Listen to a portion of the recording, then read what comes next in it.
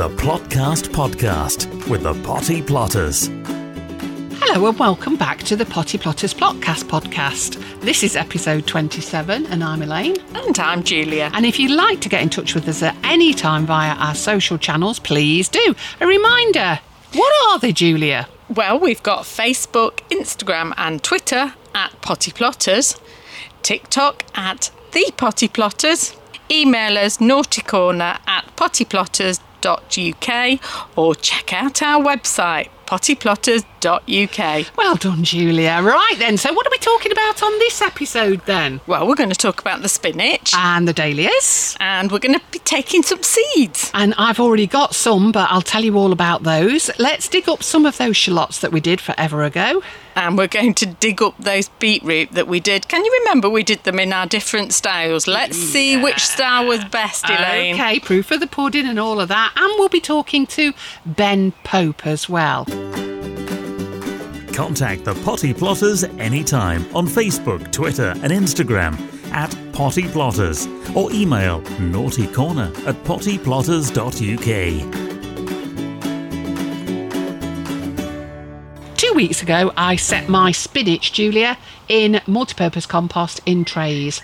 How's yours going on? Well, mine are going on brilliantly. I put them in the ground and they've come up and they're probably the same rate as yours, so yeah. You never have a problem with yours though, do you? Well, I have covered them because obviously the mice would have had them otherwise, but no, they're coming up thick and fast. OK, and the good thing about it is because it's so quick to germinate, don't forget everybody that if you are doing spinach, make sure that you've got perhaps another 3 weeks and set the next lot as well because it is successful. The Plotcast Podcast with the Potty Plotters.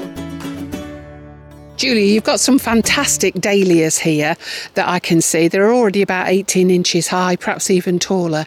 How do you stop them from snapping and breaking? So what I've done is I've put 3 bamboo canes around the dahlia, each dahlia plant, and all I'm going to do is wrap some twine around them as they grow, around the canes as they grow, and that will almost act like a little cage to keep them from falling over. One thing that I have been doing, I've been pinching out the main growing tip on some of them just to encourage some more side shoots so I get even more flowers. The only thing that I've made a mistake on, I've lost all my labels, so I don't know what is going to look like what and what needs certain levels of support, so I'm just playing it by ear, but they do look very healthy, don't they, Elaine? Yeah, they do, and you haven't got any black fly or green fly either. How have you done that? I've been squishing because that, and I've also been finding the ladybirds on my plot and introducing them to one another, so they've had little families, and it's a romance on an allotment, and I've encouraged them to obviously repopulate, and they will eat all the black flies and all the problems for me, so I'd rather go the natural way if possible. Well, they look fantastic, so credit where credit's due. I think they were my plants and I gave them in the first place, but thanks, Julia. Top-notch advice, no Latin included. The Potty Plotters Plotcast. Now, Elaine, what are you doing clutching all those wine bags? What have you been up to? I forgot that there were wine bags, actually, yeah. So I've been taking off the Aquilegia stalk, so they were in flowers, also known as Grandma's bonnets, for those people who remember them by those names, and they're already going to seed. So what I did was I hung them upside down to dry a little bit in my shed, and now what I'm going to do is, before they stop dropping all of their seeds everywhere, I've got the wine containers here. Oh, flipping out, look here. You've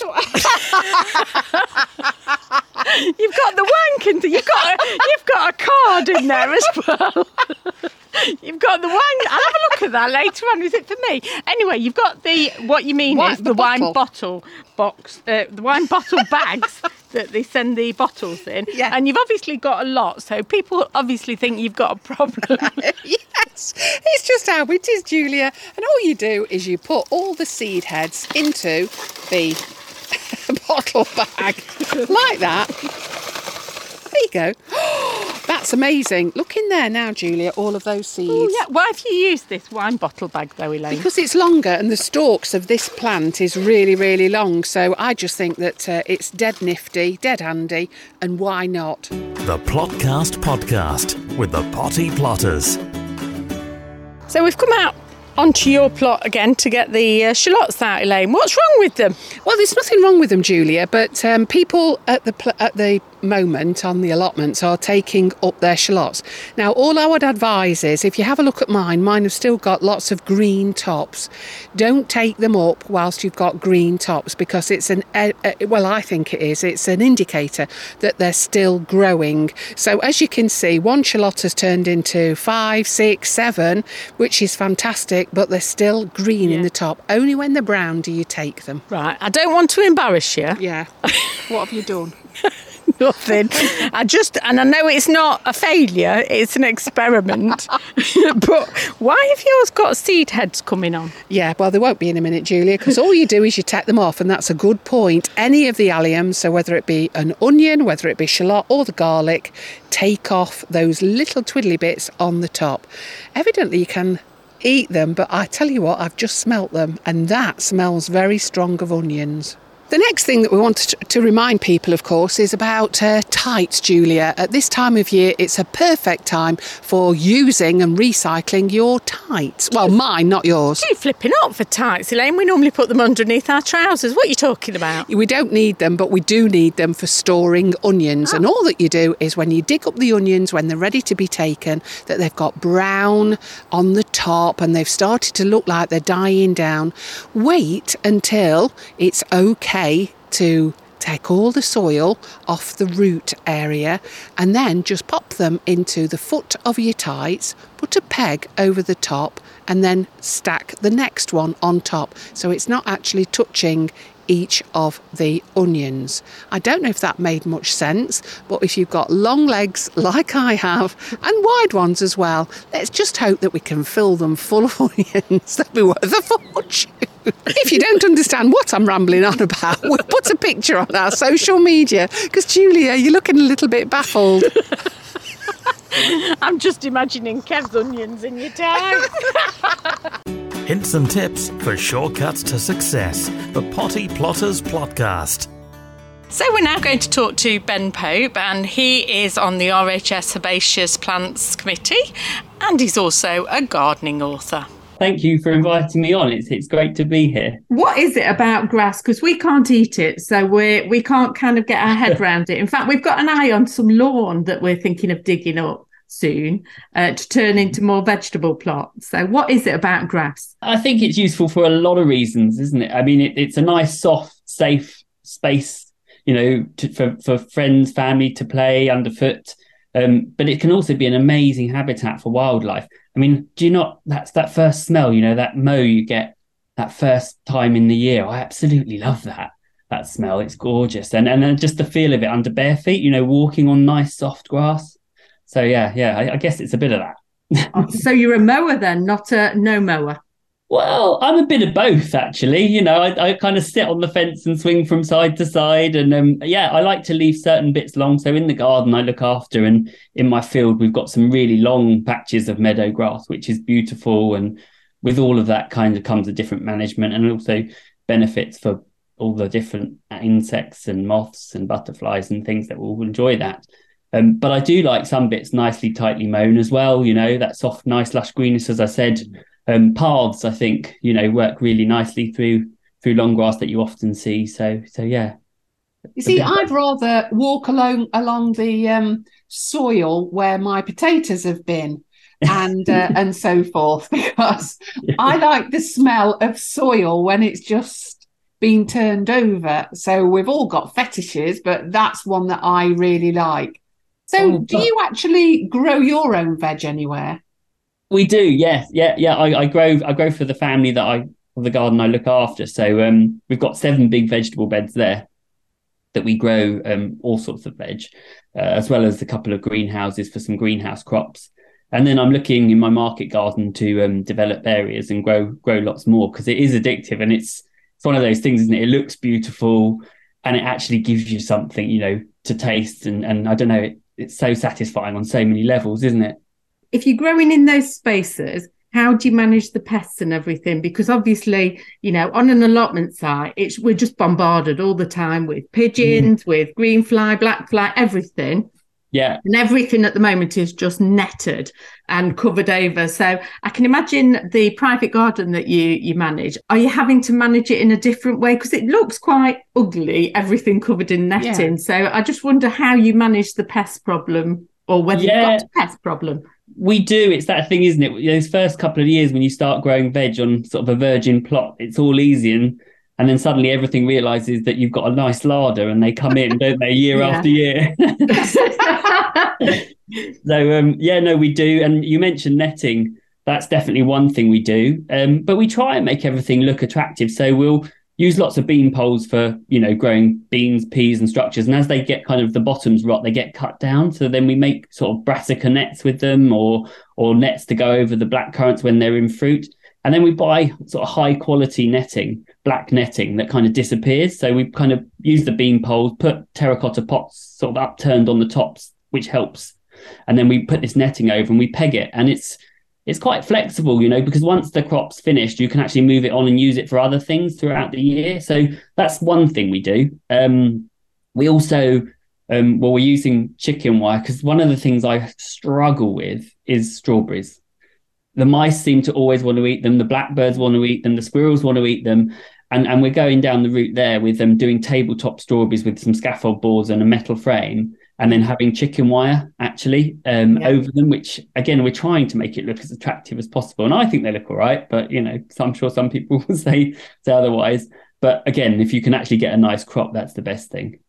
And we like everything to look smart, clean and tidy. And of course, a lot of the TV programmes portray that is a kitchen garden, that's a real allotment, when the truth is most of us know that it's really not practicable to do that. When it actually comes to your garden, and I know that you've written a new book, or last year wrote your book, actually talked about the practicalities of pest control in there. I mention it, having sort of softer, sort of wilder areas, slightly unkept. It's all about trying to get that balance, isn't it? And as gardeners, we kind of get stuck in and upset the balance, really, because we want to make it what we want to make it. Yeah.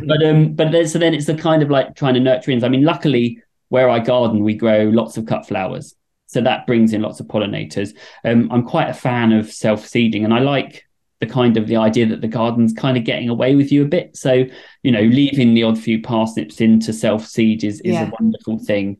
And then we'll kind of those lovely kind of lime green umbels that we've got at the moment, and that of course brings in hoverflies. There's that wonderful Tagetes cinnabar. Don't know if you know it. It's really, really good for pollinators, and you can collect the seed and grow it again, that all sorts of things like that help kind of bring in, and I do mention those in the book. Also bug hotels and all the other things which I'm sure you and your listeners have all heard of, that also helps. So it's a bit of everything. And when it comes to creating a cut garden, I mean, I think that is the trend at the moment. So many people are creating certainly beds or gardens for the cut flower. I mean, going British and being able to create things like that are phenomenal. And what's your view on buying British flowers and growing them year on, year out? Yeah, I mean, if you can afford to, I think, cut flowers are a luxury, aren't they? The cost of them.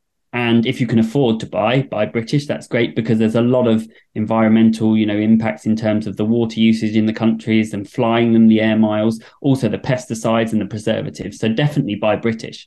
But better still, grow your own, And the tip I always say is start off with a few little bud vases, because then you don't need much to fill it. So you could get a few sprigs of whatever it is from your garden, one or two, and it's amazing the difference it has, whether it's on your bedside table or, in the bathroom or the dining table. It just really brings life into that. And there's that connectivity with the seasons, and with your own garden, what you're gardening. So it's a bit like growing and eating your vegetables. I find it now really satisfying. I never used to. When I started here, I hadn't really grown cut flowers much. I'd done a bit of allotmenting. One of the things we were reading about you was that you are on the RHS Herbaceous Committee. Tell us what that's all about. It sounds very grand. Yeah, what is it about? Yeah, what is it all about? How do you get involved, and do you get to judge the shows or anything? Yeah. Oh, well, I'm not allowed to talk about it. It's all secret. Oh my goodness, we won't tell anyone. Yeah. No, it's a group actually of people who have a professional interest in herbaceous perennials. I mean, I'm on the herbaceous committee, so there are other groups for tender and whatever else, and we oversee the trials that go on. I don't know if you've heard of that award, AGM. Yeah. So the Award of Garden Merit, we oversee those and ratify the results and help kind of organise them. And we also go and visit other shows. So we don't actually judge. Well, some of the members will be judging, in fact, the floral exhibits in the flower shows and the gardens themselves. But I don't particularly do that. I kind of sit on the trials, which is actually one of my real loves. You know, when you get a genus and you compare them all and you talk with everyone else and discuss which are the best ones to grow and the most reliable ones to grow, and then we recommend them, you know, through the AGM to the public. So that's a big thing about what we do. But as a committee, we're sort of trying to do other new things, interfacing with people and get people sort of more interested in gardening, especially after lockdown, and we've, you know, recruited all those lovely new gardeners. So yeah, I mean, we're massive fans of the herbaceous border. What would you say is your favourite flower from the herbaceous border? Oh, gosh, that's really hard because it changes pretty much, you know, week on week, depending what's coming up. I mean, I love sanguisorbas and angelicas to start off with. So they're kind of the more of the kind of natural side of things. Heleniums, I think are wonderful. There's this one called Rausch Topaz, and it's one of my favourites. It's this yellow with this rusty coloured, and the petals are curled. And it's in my book, actually. Plug my book again. Yeah, no, that's good. But I mean, there are so many. I'm a big fan of Aracemas, just because, you know, do you know those? The aeroid, the aeroid family. They have these really weird kind of spades, and they can look quite tropical. In fact, a lot of them come from Asia, but yeah, they're amazing. Not always hardy, so I kind of look after those with a loving hand and bring them in the winter, sort of dry them off, and they stay in sort of a frost-free area. I mean, dahlias, they're tubers, but they're herbaceous, so that comes under our field. And in fact, I'm on the dahlia trial this year, so I'm really excited to go and start looking and reviewing those. But I mean, the colour spectrum that they come in, and I think they're really good for a beginner gardener, you know, and for cut flowers, because you get all sorts of shapes, all sorts of colours, and they're really, really reliable. And not all plants are reliable, not all gardeners are, but certainly not all plants are. But what I would say is, you know, how can we encourage the next generation to start and grow in their own garden and realise how much fun it can actually be? Because, you know, the RHS can sound a little bit stuffy when perhaps we've heard or listened to some things, or even when you're reading it. You know, you talk Latin, lovely, we do gobbledygook, and people seem to understand both, I suppose. So how would we encourage younger people? They certainly do understand both. It's you know, gardening is one of those great levelers, isn't it? No matter where you come from, your background, your country, whatever, we can find common ground there.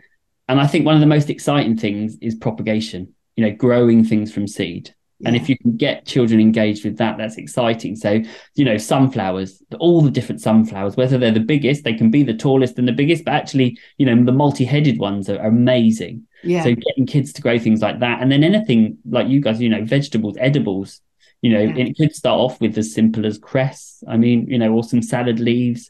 But they obviously, kids like things a bit sweeter. So maybe garden peas, you know, doing something like that that's going to grow quick and they're going to see it. And I think that really does engage. It's that excitement, isn't it, of the seeds first germinating and kind of, you know, onward from there, the journey, really. And we've got a job next week. We're digging somebody's lawn up. And they don't know this yet. But are they going on holiday? They're going on holiday, yeah. So we wondered if you've got any hints or tips that we could actually have, besides barricading the gate so nobody can come in and see what we're doing, about perhaps what would grow on a has-been lawned area. It all depends on the soil, really, doesn't it? I mean, and also whereabouts you are in the country. Most of the country is going through a bit of a drought at the moment. Quite hot and dry as it's summer, so it's not the best time to be planting and doing anything like that. I mean, if you want to do any direct sowing, you could sow some quick annuals just to give a bit of instance. You know, one of those pictorial meadow mixes with cosmos and stuff like that. They will start to germinate, and you'll probably get some flowers by the end of the season. September, they'll be looking amazing. Not too late then. No, but you are going to have to sort of irrigate it and things like that. It's not just going to germinate, and you'll have to prepare the seedbed a little bit because they'll need a bit of loose soil, to sow into. Rather than just chucking the seeds on the top of what could be quite a hard sort of compacted soil, isn't really going to come to much. So you'll have to do a little bit of soil preparation, I'm afraid. It's okay. We've got a friend who's got a JCB, actually, Ben. So we'll get that through the gate when we've taken the fence down, and we'll see what we can do, Julia. Reading on your biography that you've taken a piece of land and you want to make it a market garden, which you're obviously doing and everything. Is that the kind of retirement plan? Is that where you're going with this? It is, yes, yeah. I currently do a bit of teaching and stuff, so I'd love to run courses from it as well and inspire, take school groups and like you were talking about, get them engaged, show them the magic and the excitement of actually growing some of your own food. You don't have to grow it all and be self-sustainable. Yeah. So yes, but it's 5.5 acres, so I'm going to have a lot of it to naturalistic planting, which I'm experimenting with, and I've started putting in like the green infrastructure, the hedges, and because it's an open field and it's really exposed and it's heavy clay, which is not what I'm gardening on here. So lots of differences, bit of a challenge, and trying to water the hedging, for instance, that I've put in, and I haven't got a watering facility. I've got a tap in the corner. Just bought myself a Bowser, so I feel like it's Christmas. I've literally been carrying watering cans around a field and thinking I'm absolutely mad. Yeah. So yeah, but hopefully things will get a bit easier, from here on in. And I think as I start to create some of those microclimates and protect areas from the wind and the exposure, that actually it will become easier to grow a lot of things. So yeah.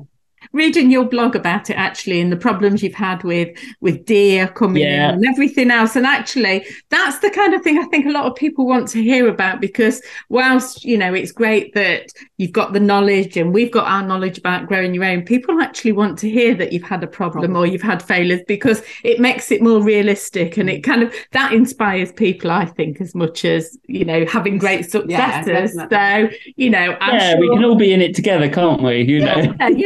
Exactly. So when are you hoping to finalise that? Have you got a date that you're working to, or? Oh well, it keeps moving back because I'm terrible at saying no to things, and I fill my days quite a lot. But this year I'm hoping to finish off the coppice and start planting this autumn and winter, planting hedging for the compost area. I've got one of the growing areas sort of fenced off for the deer, as you've mentioned, but I think, and I put some of the Mypex, the black sort of covering down to kill off the grass. Yeah. So that will, as of next year, be mulched with organic matter, and then I can start growing things in there. So hopefully then, by the end of next summer, I'll be actually selling or giving away a lot of the initial crops of stuff to local people and the community and that sort of thing to get interest going. And yeah. That's fantastic. Brilliant. Oh, well, good luck with that. Yeah. I really hope it gets going and you get to that point next year. And thank you. If we do get sent to prison for digging up the lawn, then remember us, but we will come and find you. I can't wait to see how it all turns out. It'll be brilliant. I could do with a friend who's got a digger. So if he gets bored or she gets bored, just send them my way, yeah? Contact the Potty Plotters anytime on Facebook, Twitter and Instagram @Potty Plotters, or email naughtycorner@pottyplotters.uk. So episode 20, Julia, I remember that we had a little bit of a competition going on. Yep. You set clumps of beetroot as little tiny seedlings, and I did straight rows. Let's have a look at what's happened. Yeah, I did mine in clusters, and I just planted them randomly, and I always expect that one will outgrow all the others in the cluster. I'll twist and pull. I'll have a nice big beetroot, and then I'll have loads more to carry on growing. So let's see whether yours are bigger than mine. I don't hear that very often nowadays. Right then, so we're in amongst the beetroot. Oh yeah, so you have got a dominant one surrounded by some smaller ones. I call that one Elaine. So big and beautiful. Yes, but you're going to take that one out then. Well, let me just have a look. You see, all my clusters have got a dominant beetroot. Can you see? Yeah. And then they've got other ones coming along the side of them. Yeah, some of them aren't quite as big as yours, I'll admit that, but that one is. That Elaine there is dominant. So all you do is literally hold the other beetroot in place in the cluster and give it a twist and pull. And there we go. And I tell you what, she is big and beautiful. But what about this row over here then, Julia? Let's have a look at It's yours. fair to say that some of them at the beginning are quite small, but as we move along the row, because they're shaded better, look at that beauty. Oh, I tell you what, it's like looking in a mirror. And I've got a beetroot face at the moment. So we've not done too bad, and either way works, but I've still got a lot more coming on than you. Thanks ever so much to Ben for his time and his expertise as well, and hopefully we'll all learn from the things that he's told us. So next time on episode 28 we'll be talking about more succession planting. Now's the time to be doing it. I'm going to be training my pumpkins. How are you going to do that? Is that like a puppy training class or something? No, not really. I've just got a big stick and they'll do as I say. I'll be picking beans, not picking on them, but I will be picking them. Well, you're very domineering, aren't you, sometimes? Carrots, I'm going to be getting some carrots out. OK, well, I'll tell you what, I'll do some more gin tricks as well, if you like. Oh, God, I thought you only did them in the evening. It depends how much I've had to drink. Right then, and let's just find out what everybody's been up to. Tell them to ring us or do whatever it is. What was it that it is that you always get wrong at the beginning? They can contact us anyway. Oh, yeah. Come on, I've got the deck chairs out now. Right. If Come we on, let's listen, go. we can hear the ice cream man in the distance, I reckon. The Plotcast podcast with the Potty Plotters is an Amberland Media production.